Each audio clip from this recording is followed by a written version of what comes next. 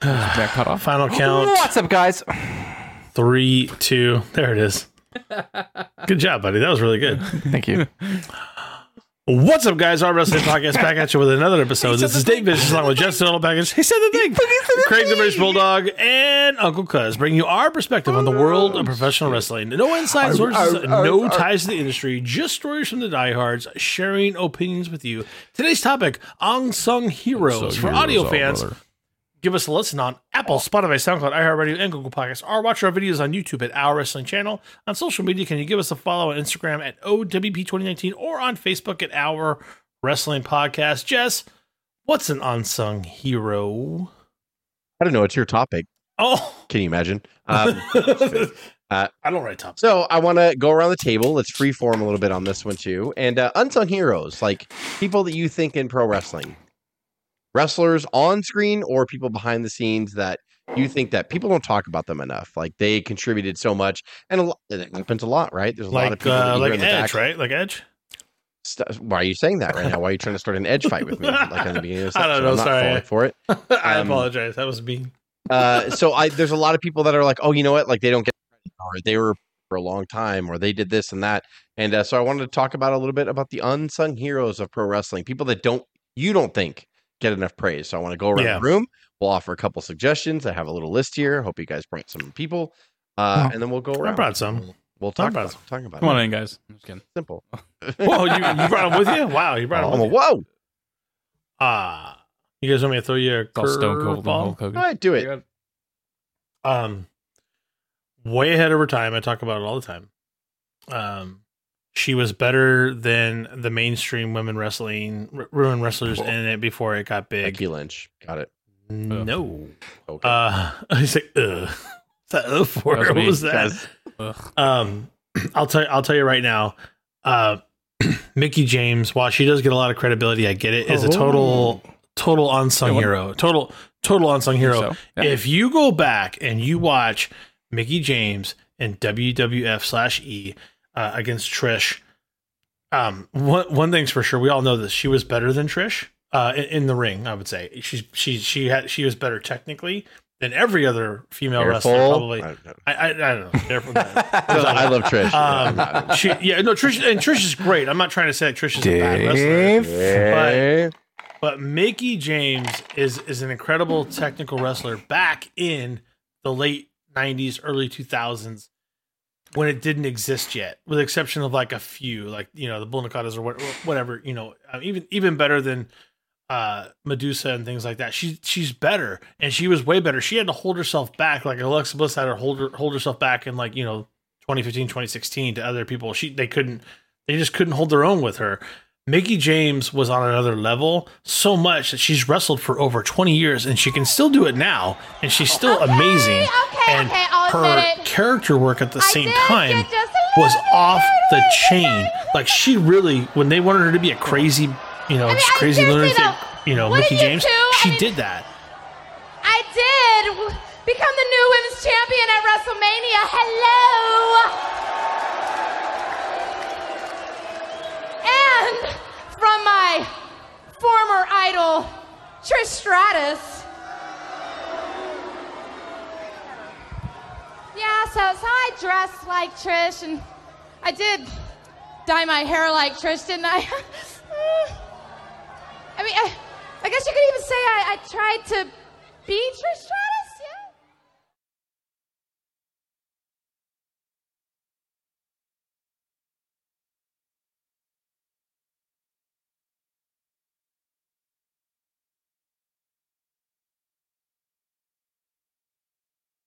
She did more shock stuff, for us to see things than even like Sable did at moments. Like Sable was pretty shocked, but Mickie was on fire with character, had one of the best technical abilities of any female wrestler ever, and probably still can show female wrestlers of today a thing or two. And I don't think we talk about, I talk about her all the time. I get that. But I mean, I don't think the wrestling world understands what Mickie James was capable of. And I think she was ahead of her time. And that's why she kind of gets missed. Total unsung hero for me. Just a big one. That's a really good choice. I'm going to go next only because I can't lead off and I can't end because this person I don't think it's like when you lead off with something or whatever like that says not. So I'm going to go with JJ Dillon.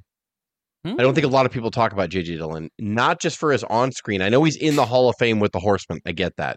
And he was the manager of the Horsemen. But starting at that point, he managed them in the back, like Paul Ellering did with the Road Warriors. Like, it's like he was their manager on screen, but he had to fucking corral people like Flair and Blanchard. That's a lot. And Blanchard, who are party animals. And, Anderson and Ole, I'm sure, fell in line just fine.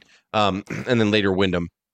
But he managed them. He made sure they were on flights. He made sure that he was actually between. If Flair didn't like his booking, he would go to JJ and be like, I don't really think that they should do that or whatever. And then JJ would go to Crockett and be like, so what's the the script, the story for the Horsemen this week? Okay, Flair doesn't like that. He's not really into that, like whatever. And so JJ did a lot. Then what a lot of people don't know is JJ went to the WWF in the early 90s after Crockett sold to Turner. There was no room for JJ, so JJ went there. JJ was the original talent relations position before Jim Ross took it over. No way. And JJ was also my inspiration for this topic because he was. They were talking about him on one of Conrad's podcasts, and in the mid 90s when WWF was tanking and the steroid accusations just ended, and then WCW started to come on really hard. Vince cut everybody's salary by 50%. That was on the wrestling side. So like Chris Pritchard, all the wrestlers, JJ, like Patterson, they all got their salaries cut by 50%. And he's like, to stay alive, we have to do this. I'm sorry, you say wrestlers or non-wrestlers? I'm sorry. On the wrestling side. So Patterson and all of them were considered on the wrestling side because they booked and stuff. So people in Titan Towers, they did not get their salaries cut like the advertising department or whatever because he didn't want to lose them. Because people that are making the movies and stuff. Yeah, one of the WWF's big thing is like their production value and all that stuff. But people like Bruce, people like JJ, they all got their salary cut by 50%. So in order to get JJ over, he was working for Vince for a while, and Vince said, "Hey, pal, why don't you grow your roots here?" And he's like, "Well, because he was renting," and he's like, I don't make that much money. I can't buy a house in Connecticut or whatever. And he's like, look, what do you need for your down payment? He's like, I need this much money. And he was like, okay, I'm going to give you all that money and I'll just slowly deduct it from your paycheck every week. He's like, okay. So he did that. He bought a house. He had a younger wife, JJ did at the time, who wanted a family, and they started having a family or whatever. And then that's when Vince came to him. He's like, hey, I gotta cut your salary in half. He's like, dude, I can't fucking live if you do that. And I can't afford this house. So he went to Shivani and said, can you talk to Bischoff and see if he has a place for me? So I guess for a while, Shivani's like, JJ. And finally, Bischoff came back to him and said, so what are you talking about? Well, what could JJ do? Well, JJ could do whatever he wanted. He could do office work. He could do whatever. He's talent relations over there. Like, he really needs a job. Vince cut his salary. He got his pay of course, cut. that gave Bischoff a boner because took it personally, as a lot of people would, I'm sure. Gave that when those JJ pay cuts came down, allegedly, they only went to the quote-unquote wrestling people. So people who had a wrestling background saw their income cut by nearly 50%. People who weren't wrestling people did not enjoy such a cut. But now he's left struggling to pay for a house that he could barely afford on a full income. And now he's got a half income and it's just a mess. So, I understand when you said, well, maybe JJ shouldn't handle his business that way, but I can't help but know that story and think, shit, if I was JJ, I'd be looking for somewhere to go too. Yeah, but he was burned out. Yeah, Conrad. No, the workload and the responsibilities, and having to handle talent issues. It seemed like I talked to JJ. I said, "Do you ever go talk to Vince about good news?"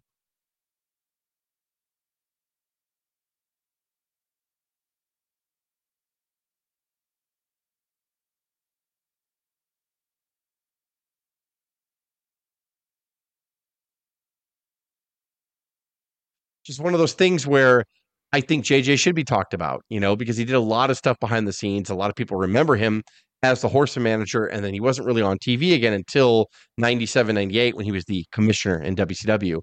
But there was a lot of stuff. I think a lot of people don't talk about JJ. He was the original talent relations that Jim Ross gets all the credit for, but he started that position like JJ did and kind of developed it. So my offering is JJ. I've rambled on. That's good. But that's fire. I didn't know any of that stuff. Talk about like on I don't want to shit on Vince, right? You can shit on Vince for a lot of things. No, it's okay. That's fine. But that period was tough for WWF. I mean, it really was. Like, but people don't realize how close he was to going back to territory and regional because WCW was stomping the shit out of him. Like, it was bad. Like, it wasn't good. This guy's getting his flowers now. Finally, but I believe he's still unsung hero, considering how long he's done what he's done, and he's kind of an afterthought, and not someone that you thought he. Oh no, Michael Cole. Oh, that's awesome. That's excellent. Yeah, that's a good one. I think a dude that has missed 3 shows in 22 years. Yeah, that's wow. He will always be second banana to Jim Ross, although he's been in the seat much, much longer than JR ever was. True. And a guy that fought his way from nothing and now is in charge of all the voice talent, and they wanted him both SmackDown and Raw to be the and when you say they, Craig, you mean Endeavor. Endeavor's like, he's the voice of WWE. You need to put him on both shows. And they basically had to do what Endeavor told them to do. And I think all that time they're like, well, it's just him. It's like, no, you don't understand. Like, you don't even know what you have. Back then it was Vince. No. Like, no, just recently they wanted Michael Cole to be both shows in the brand. He's the voice of WWE. Yeah, he's now on both shows. He is the voice of WWE, and he kind of has been. And it took another company buying them to tell WWE that, which I think, to your point, Craig, we all knew, right? Sorry, go ahead. We still don't really. We still probably see him as behind. He's no Shivani or Gordon Soley or JR, but any kid that's watched the last 10 years, he's better than Shivani. I think so. Yeah. Any kid now that's watched, all they've known is for the last 15 years is probably Michael Cole, right? Like that's crazy. We have the Legion along with our new broadcast and he still gets better and better. And I think he was revitalized during the McAfee period and felt kind of alive. They were so fun together. And he was revitalized when Vince wasn't yelling in the air. Thanks, guys, in the locker room with the Legion of Doom, Animal, and Hawk. And gentlemen, if you can defeat the Nation of Domination tonight, you will advance to the finals of the tag team tournament. Your thoughts?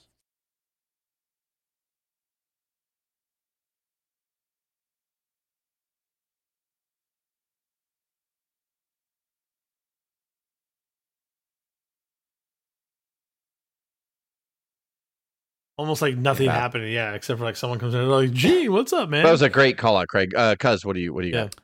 Man, those are some good ones. He's all Michael Cole. I'm like, no. Hulk Hogan is on. Hulk Hogan is gonna have Hulk Hogan and Stone Cold in one. No, I'm gonna do Curtis Axel because he's the guy that they. Well, not only does he have a backstage role now. Who's his dad? Cuz I don't remember. What do we?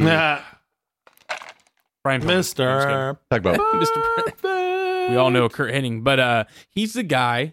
Whenever The Rock comes back, they have him brush off the ring rust with him. He's the guy that and with other guys that are coming back from like rehab and stuff, like he's the guy best answer ever that they get in the ring with. So he still works there, Cuz? Yeah, he's backstage now. Like you see him come out whenever. Yeah, you see him come out when there's brawls being broken up and stuff. I didn't even know that. That's amazing. Yeah, him and Bobby Roode. And wow, I didn't even know. That's awesome. I knew Bobby was there. Yeah. You, Jamie, I didn't even know. What a great episode! And the whole world ends right now. Everything blows up. As we got like 1 million subscribers after this episode. I didn't even know that. Now I'm gonna be looking. Now I'm gonna be looking for. You have 1 million. Just at the. I feel that same way about Jamie Noble. Like he's been back there the whole time. He's helping work matches. He always comes out and breaks. God damn it, Dave! Save it. Yeah, I know. So for next episode. Yeah, that was all right. So let's do round fucking 2. I'm enjoying it. Craig, do you want to lead off round 2, or what are we doing here? We're doing a round 2. Yeah, this is purely for spectacle and almost like Unsung is in like, why did he do this to himself? But Spike Dudley. My God. What are you talking about? This is exact definition, Craig, of like fucking Spike Dudley is an unsung hero. Yeah, he's died 18 times. I'm convinced. Like 18, his heart stopped. Yeah, he was Kenny. Well, he's a South Park Kenny. Pretty much who he is. I mean, watch a montage. You know what? Real quick before you go, the 2023 version of Spike is Darby Allin.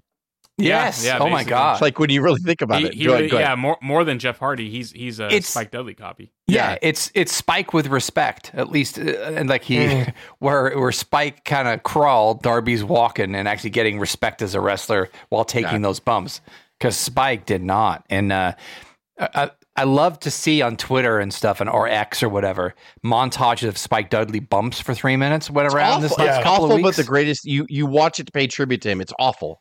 Like, and half the time I'm like, why? I love taking bumps. Why even if Spike agrees to this, why is the wrestler doing it to him?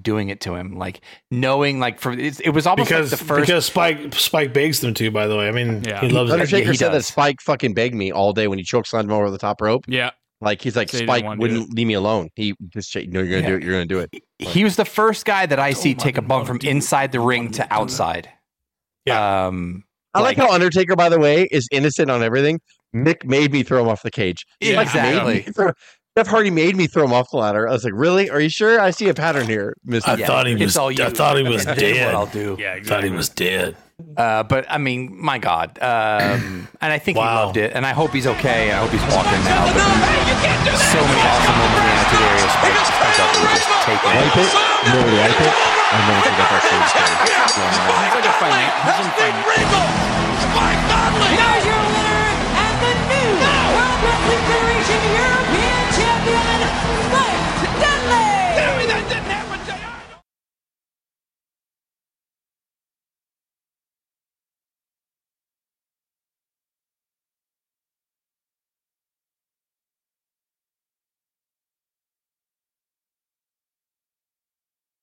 God, okay, I'll go next. Oh man, I gotta be quick. So many. I'm gonna go Shane Douglas. Okay. That's a good one. You guys are pulling out the ECW, so. And the main reason why it's funny you say that because I was watching ECW show when I kind of came up with this, and after I listened to the podcast and I was like, oh, who else do I want to choose? Because I knew JJ Dillon and I want to do that, and I was watching ECW and I was like, oh, Shane Douglas, and because of that, right? What a lot of people don't know about Shane Douglas is that he started out in the late 80s. So he was he was the dynamic dudes, in WCW in 88, 89. He was tag champs with Ricky Steamboat in like 92. He was in WWF in 91 as just Shane Douglas. Like, he tried 100%. That. So he was in there with a lot of the legends from the fucking rockin' 80s and all that stuff that we know. And then he tried, later in WCW, I think he tried in 92, 93 after Steamboat. He broke away. He wanted to be singles and he couldn't. And then he left again. And then he went to ECW. And then he threw the NWA belt down, which it was dead at the time. And for people who don't know, when he threw that belt down, it didn't mean anything to the mainstream media, but to the dirt sheets and to everybody else who was still clinging on to pro wrestling and trying to figure out, why do I like North American pro wrestling in the mid 90s, early 90s? Because there was no reason to. It sucked. He threw the belt down. What in the hell is he doing? Because I am not the man who accepts a torch to be handed down to me from an organization that died, R.I.P., 7 years ago. The franchise, Shane Douglas, is the man who ignites the new flame of the sport of professional wrestling. That's the ECW belt.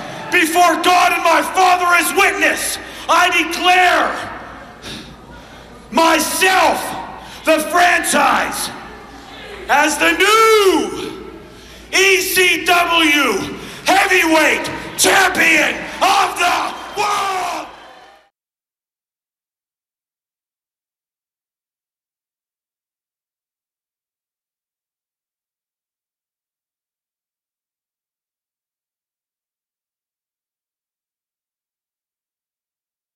And Paul Heyman was right with him. And he was like that heel champion that always avoided people. The buildup between him and Taz was probably one of the coolest things in pro wrestling you'll ever see. The faction that he had with Bigelow and Candido triple threat, and was awesome. And Shane Douglas was so good on the mic, and especially when he was angry with people like Ric Flair. He called him Dick Flair and all that stuff like all the time. He was the anti top promotions. He was the anti WCW, the anti WWF. And then he even left because again, Paul Heyman understood you need to make money. He failed as Dean Douglas, and then he came back. And he still wrestled or whatever. So Shane Douglas is an unsung hero to me because he never made it. Even after that, he went to WCW, didn't really do well. Yeah, you know what I mean. And for some reason, never been chosen as a drug addict or anything. He beat drugs and all that stuff. He was an addict for a while too, and all that stuff. And so he was Mick Foley's biggest proprietor, by the way. He loved Mick Foley. They went to the same wrestling school, and Shane Douglas always hey, what about Mick? What about Mick? He loved Mick Foley, and they were good friends. And I think Shane Douglas is my second offering. So. It's a good one. He didn't get his comeuppance until ECW, and he was great. And I think we rooted for him for a long time too. We're like, why is this guy not getting over? And they're putting him over on TV, but it just never worked out. And we never understood it. But and no one gave an opportunity backstage towards the end of the career. Even now, he's just gone from the business, which is very strange to me. I don't know. He was a legit teacher. That's why he was Dean Douglas. He legitimately had a teaching degree and all that stuff. So yeah, nice. Okay, who's next? Craig, you went right. Yep. Yeah. Dave or yeah, you ready to go for it, buddy? Yeah.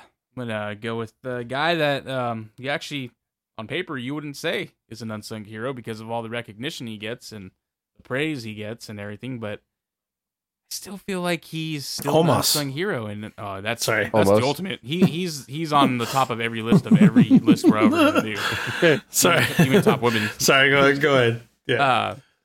I think Sting is very unsung. I can kind of see where you're going. Actually, I like that a lot. You're fucking right. I like that a lot. Fucking right. And I think he saved WCW for more, years, like man. when he was talking before, Flair came out to, ruin it. Just him talking and I'm coming out. Like him thanking everyone, and I'm like, man, I'm gonna miss Sting. Like this is like the end, and it sucks to see him going. And I feel like even though he was like WCW's centerpiece, he was always loyal. And he was always good, he was unselfish and even in Impact and even in AEW. He's always been that way. And and I think that's that more speaks to the human being that Sting is. No, yeah. And I think Sting does not want that attention, even though Dixie put him as like the centerpiece and so did Jarrett. Yep. But Sting's like, no. If you want to put anybody over me, go ahead. I'll lay down for whatever. Like he was that good. And that's the part I think why he's unsung in that. Like we all know him. He's an icon, that's his name. Or that's his one of his taglines there. But he wasn't only a good wrestler that was on top for a while. He saved an industry and a federation for several years. Well, probably more than one. I think he flourishes more in the secondary promotions, right? He goes to WWE. He's like, I mean, they jobbed him out because they're WWE. But I mean, he was okay there. He was fine, and I'm glad he got that exposure. Yep. But then he goes to AEW and does what Sting does. Same thing he did in TNA, where he's like, I'm just going to help people. I'll be here. And then he starts jumping off shit. And you're like, dude, he's fucking 60 and he's jumping off shit. Yeah. And then he reminds you, because he's a legend. Like he's one of the best that's ever. Because he's freaking Sting. Yeah. And you tend to forget. I don't care though. This is my moment. This is your moment. I want to share it with you. So here goes. I started my very first match with AEW was Revolution 2021. And my very last match will be Revolution 2024.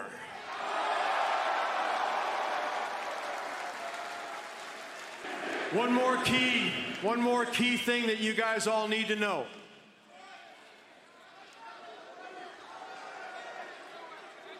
The only thing for sure about Sting is my retirement, Revolution 2024, is for sure.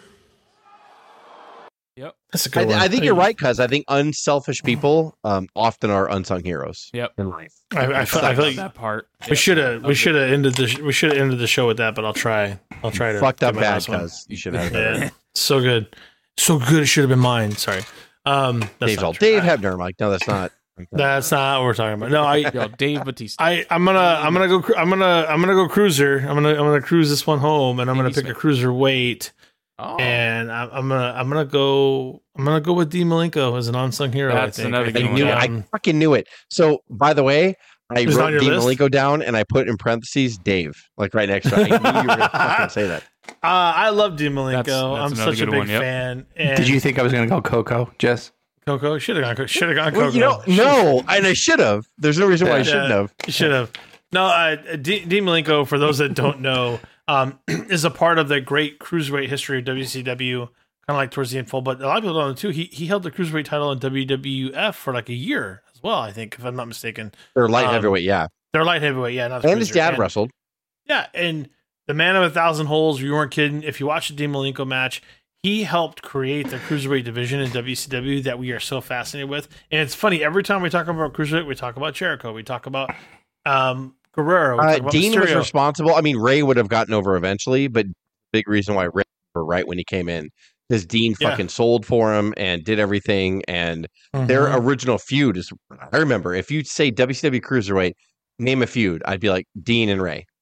Like, there's really no. Like, but what's funny is a lot of people will talk about Jericho first, so they'll talk about others, which is understandable. Jericho is way over, or Guerrero, and gets his accolades, or Guerrero. But Dean kind of gets lost in that fold, and I think he was the foundation of a cruiserweight division that it would have still been good, but I don't think it would have gotten the accolades. To your point, to get Mysterio where he was and where he is today, there's got to be a guy that knows how to work. I'm passionate about this. There's got to be a guy that knows how to work with smaller people. And even though Dean was a smaller cruiserweight, Ray was tiny. And Dean knew right away, like, oh, I know how to work this guy. I got it. I know how to get this one over. That's a talent, and that's something that you're right. Nobody gives him credit for. I'm just like, name a bad Dean Malenko match. You can't. But the problem is, too, is like, name all the best cruiserweights you ever think of. Malenko may not make that list for some people. He kind of gets forgotten about.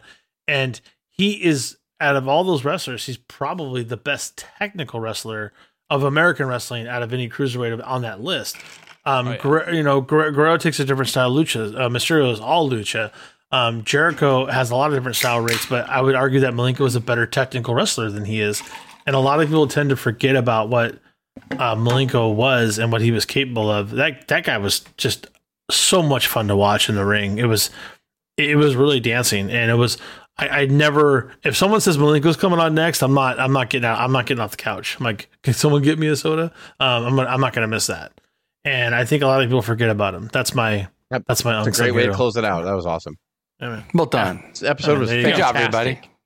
There you go. We got to do more of these. For audio fans, give us a list on Apple. Spotify, SoundCloud, iHeartRadio, Google Podcasts. Or watch our videos on YouTube at Our Wrestling Channel. On social media, can you give us a follow at O.W.P 2019 on Instagram or on Facebook at Our Wrestling Podcast. For Jess, Craig, Cuz, and myself, this is the O.W.P. signing off. Have a good one.